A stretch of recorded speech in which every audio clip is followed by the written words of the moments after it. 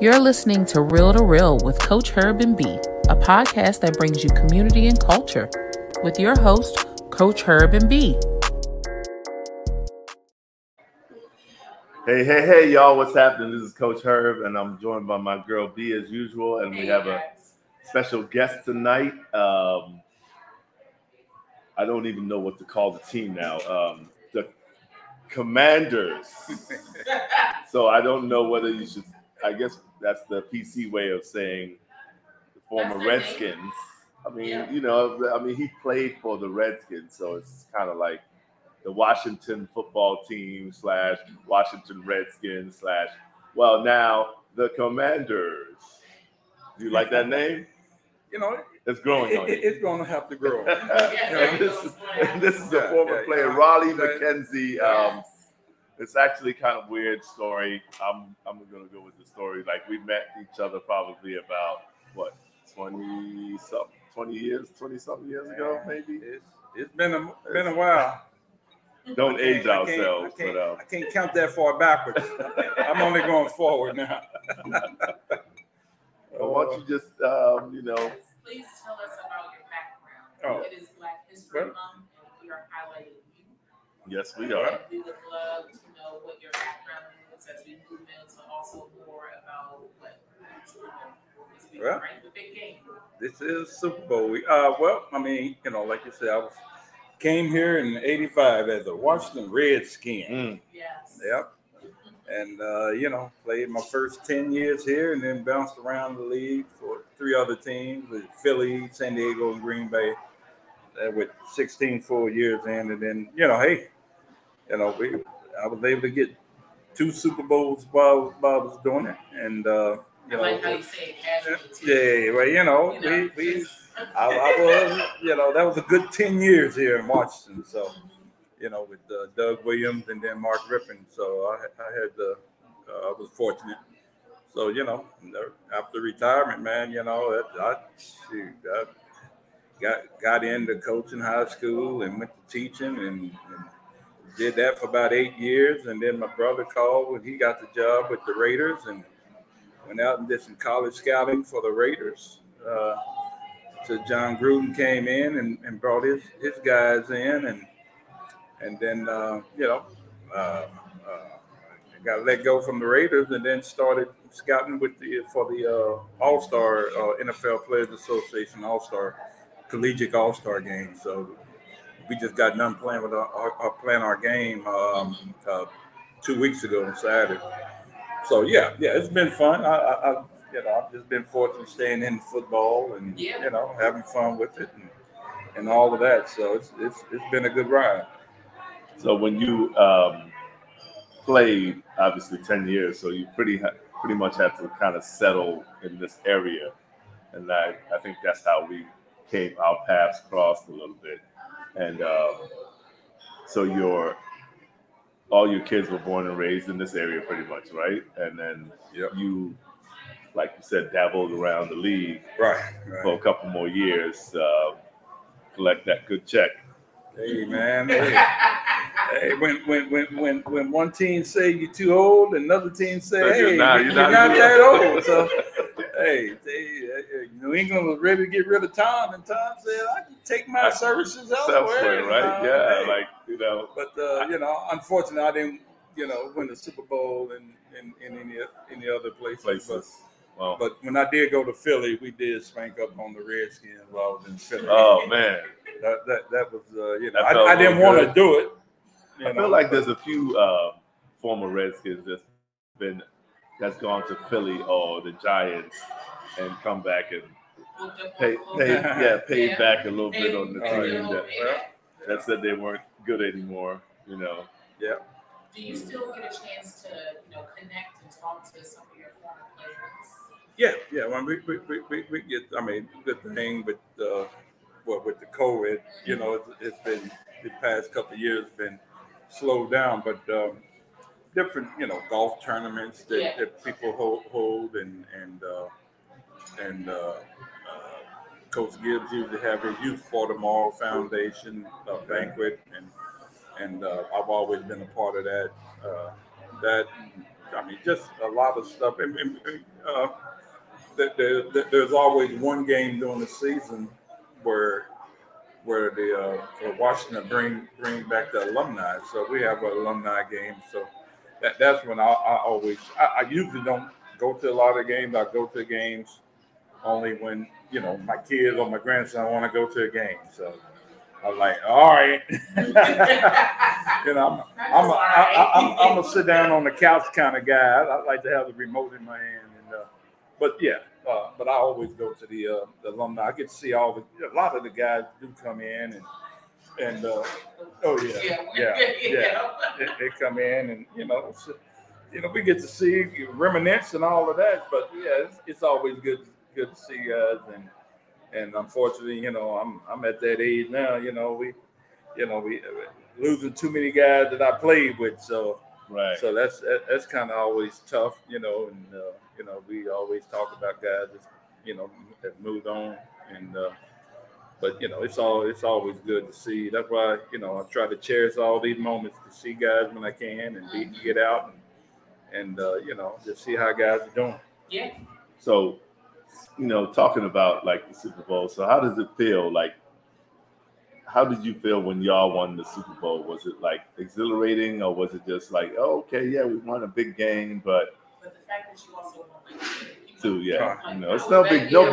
You got two Super Bowls, Yeah. Not too many players that played in the league can say they got two. I'm gonna tell you that the first one was, it wasn't like we were dominating the whole year. We had a good season, I'm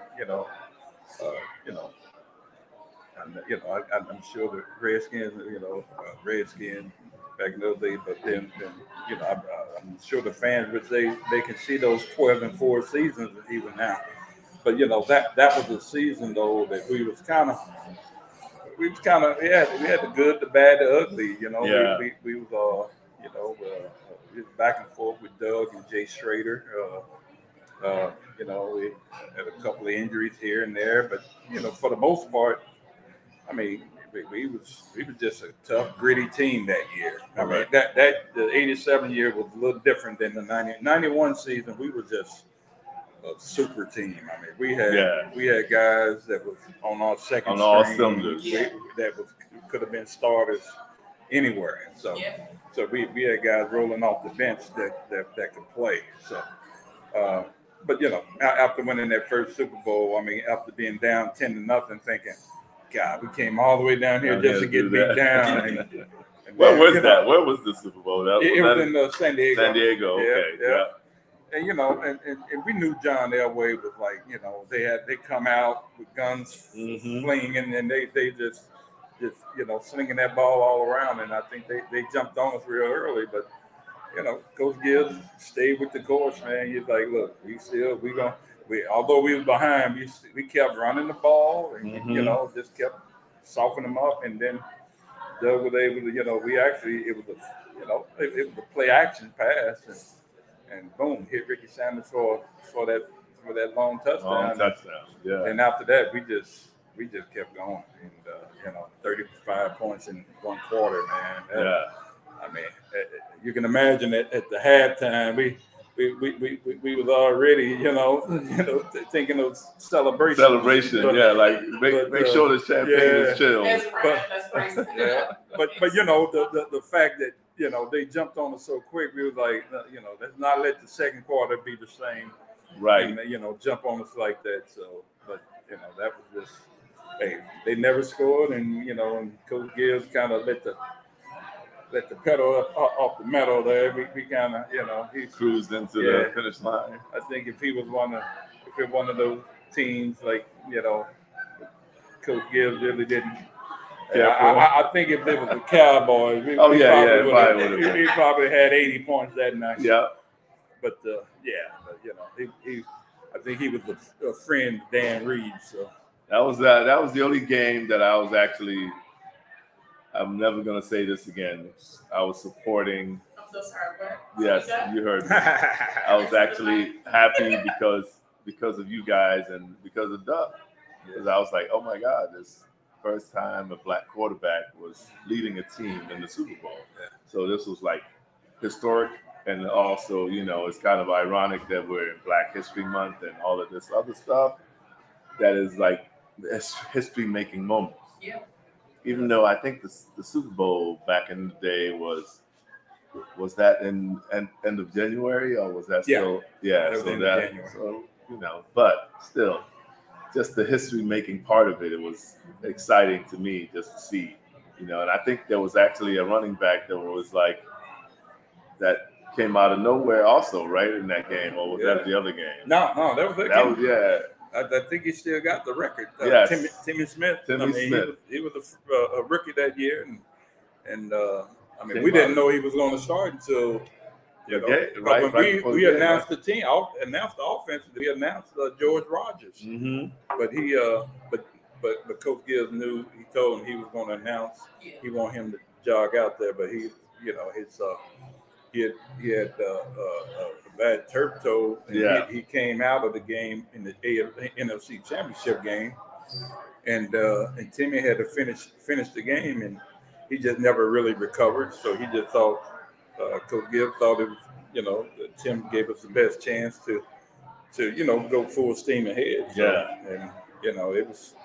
He definitely he did it. He didn't look back after that game, even though his career didn't last very long, but that game was probably the highlight of his career, which, so, going forward, like all this other stuff, how do you feel about the rules that have happening in today's football? Is it still kind of like a little shocking to you, or is it something that you're going like, they probably do need to change that because we took a couple of hits that we shouldn't have taken? Yeah. I mean, the fact is, I don't mind that they doing, if they think somebody is a little woozy or whatever, they taking them and they actually checking them out. Right. And that's I'm a big fan of that more so than. Like you don't like people getting the smelling salt and going back in. Well, I've had some of that sauce on that, but it's all relative. Back then, and even probably before me, it was even a little tougher. As far as the surgeries that they had, it wasn't as sophisticated. Even now, of course, it's a lot better and much improved from when I was playing. Yeah. So, but it's just it's a give and take. Those I just think I just think the referees got to be all on the same page. You got one group of referees going to call it a little tougher. I just think, especially I just think if you go to the head of the quarterback or you hit a defenseless player, that they starting to kind of knuckle down on some of those calls. And they all I know is the NFL is getting rich because you don't see all the fine money. See some of those plays that don't get called, but they just watch the film. There's a whole lot of plays this people blindsiding people that's off the screen, off the TV screen. You don't see it, but a whole lot of stuff. But they're getting fined thousands of dollars. So it's going in the NFL the pocket. They should be able to make a whole lot of donations. Huh? So, like the big game coming up this weekend. I know everybody wants to know. Right. So, like, I know you don't have a dog in the fight, or maybe you do, but who do you expect to come victorious this weekend? Oh man! First of all, tell everybody he's playing. Cincinnati. If they don't know, they are the rock. and the LA Rams. I think the big the home field advantage for the Rams is going to help. I think a lot of the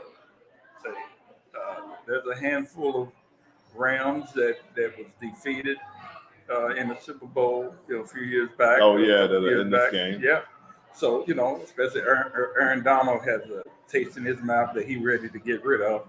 I just think the Bengals had a good run. I think they're gonna hit some things. They're gonna wire you on a few plays, but I think in the long run, I think the Rams gonna win. I think the Rams gonna. So you heard it here first, folks. So you might want to put your money on the Rams. Herb and Mr. Scout himself telling us that the Rams look. I don't know. I feel like Cincinnati's going to do some wild stuff, and they're going to shock the world because this is what I say is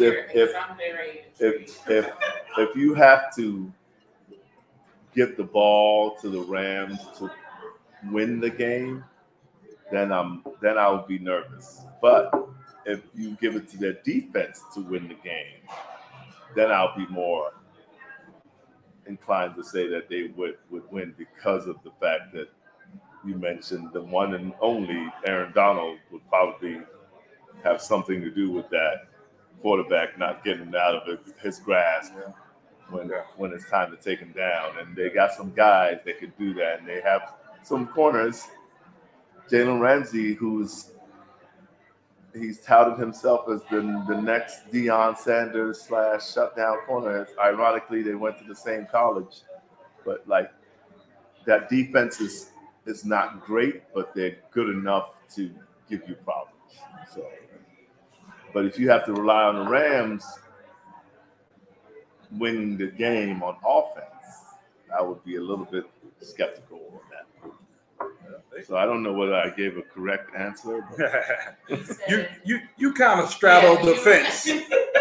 I don't have a dog in the fight. You got $10 on the Rams, and you got the two $5 bills on the Bengals. The Bengals, hey. You're gonna win it both ways. You're gonna win. One's gonna win, the other one's gonna lose, but it won't feel as bad if one wins, right? Yeah. So like other things like so the Rooney Rule. There's been a lot of stuff going on in the press about coaches getting interviews, and I hate to say like a text went through to one coach saying, "Hey, congratulations," but then he was like, "Thanks, coach, but I haven't interviewed yet. Did you find out something that I don't know about?" And he was like, "Yeah, I was talking to some guys from a team we won't mention, even though they are in the NFC East, and we don't like them. But y'all can figure all that out. A little bit. But like something like that happening, and it makes you wonder what is going on, because apparently, the gentleman was up for an interview and did not get the job. And he showed up to the interview and had actually a pretty long interview, and they weren't really going to give him the job. Right. Well, one, the when you talk about the Rooney Rule, and some people say it's a joke and some don't. It's I guess I forget when it was like early 2000 when they established the rule. But sometimes it's hard to say that is a team really serious?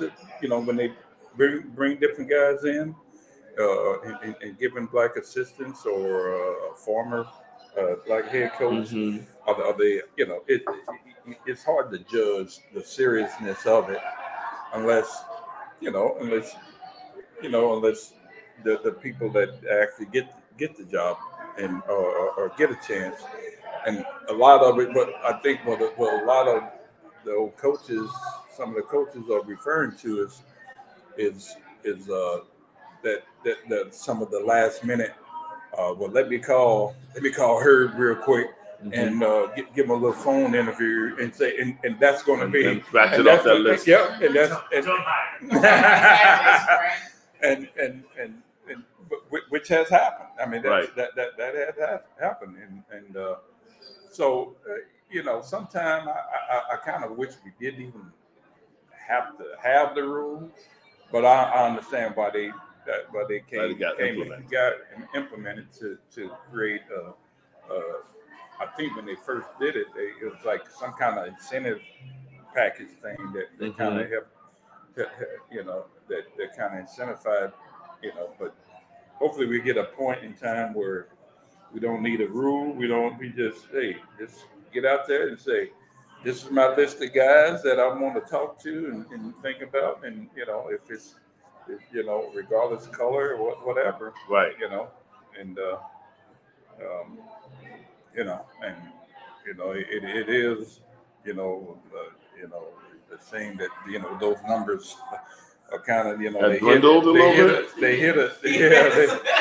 And they kind of all-time low. They kind of hang. Yeah, we got. Oh, Miami just hired a black coach. I think he looks.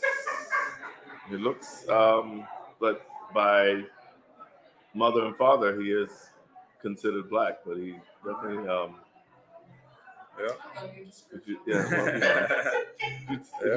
If you put him in a lineup, you wouldn't point him out as, hey, that's a brother, but he is. And so congratulations to them. I guess officially we have 3. Yes, officially we have 3 right now for 2022. Yeah, but out of the 12 jobs that were open, at least 9. Could be, yeah. I feel like could have been half the league for all I know, but. Yeah. But it's just it's a shame that information came out the way it came out about Flores because of the fact that he gets a text saying congratulations, and he's like, what?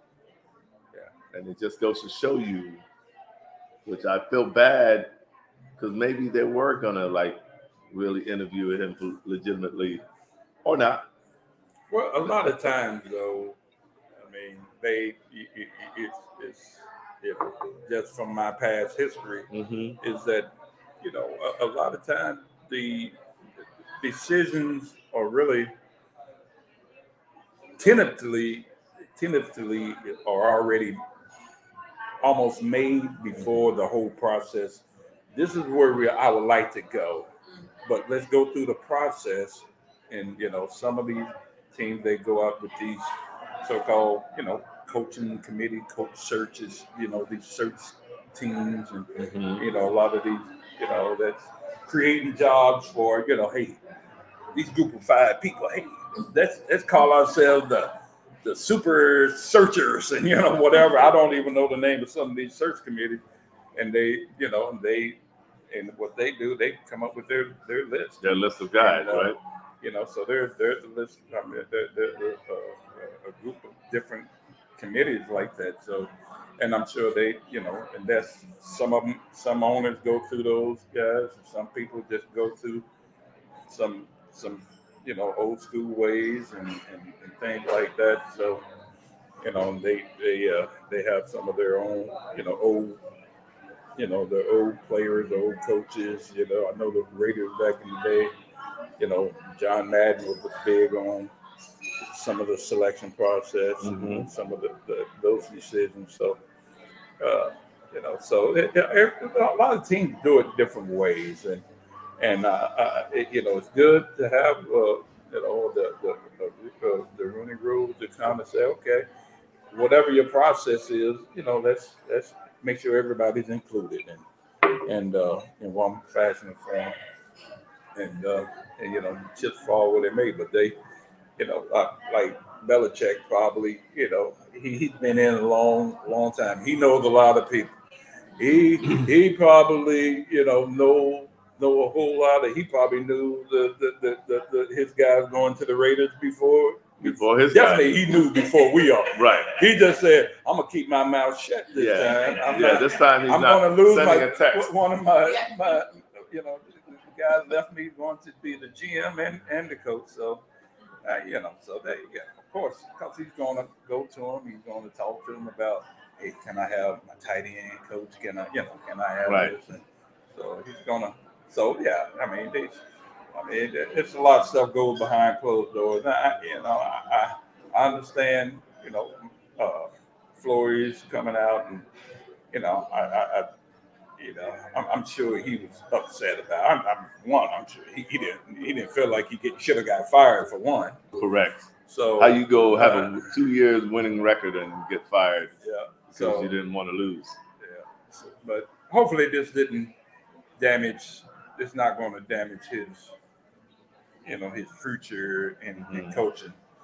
Because that'd be a shame if it would. But hopefully it doesn't. And I don't think he bad mouthing anybody, but he just kind of let some things be known that I'm sure other parties wish they would have kept it under wraps. So what would you do as a person that wants to make a change for the league? Since historically, even the quarterback, now quarterbacks are the old quarterbacks are starting to fade out. The new quarterbacks are starting to come in. What would you do as far as hunting down mobile quarterbacks, or are you in favor of the pocket quarterback, or do you do you think that the league is moving towards guys that need to move a little bit better in the pocket because there's some Aaron Donalds and people that are coming after you that are can't do what Tom Brady does or did. Shout out to Tom Brady, retired, which is kind of a good thing for the rest of the league, I guess, right? Yeah. They can take a deep breath finally. Yeah, everybody can take a deep breath. So what do you think about See the Jets did a little tweet, basically goodbye. Goodbye. Have a good retirement. And then he had to do a podcast and say, "You never say never." Thanks, Tom. I think, well, one, the whoever the offensive coordinator, how they want to do their deal, but I think having a mobile quarterback is gonna pay dividends at the end. But Joe Burrow, I mean, really, he won. They won that game because of some of his scrambles. And him getting first down. And you got to be able to do that. You can't be, you can't just be a stiff guy back there. Right. Even Brady is shifty in the pocket. He's not going to get out there and outrun anybody, but he knows how to get close to where the first down marker is, and even if he don't get there, he'll get down. But he's, to me, I think that, when you bring a different element with, you got the read zone and doing all this option stuff with the with the guys, the variations that you can add, that's going to help some of these guys. And I think a lot of these guys coming from college and just becoming head coaches and coordinators now are kind of implementing that style. So the RPO. Yeah. So I think, the Kyler Murray, how long would the longevity, they're not going to be playing at 44, right? Running around like that. I'm sorry, that's not going to happen. But those guys, all those guys, Josh Allen, you got Mahomes, they can all run a little bit.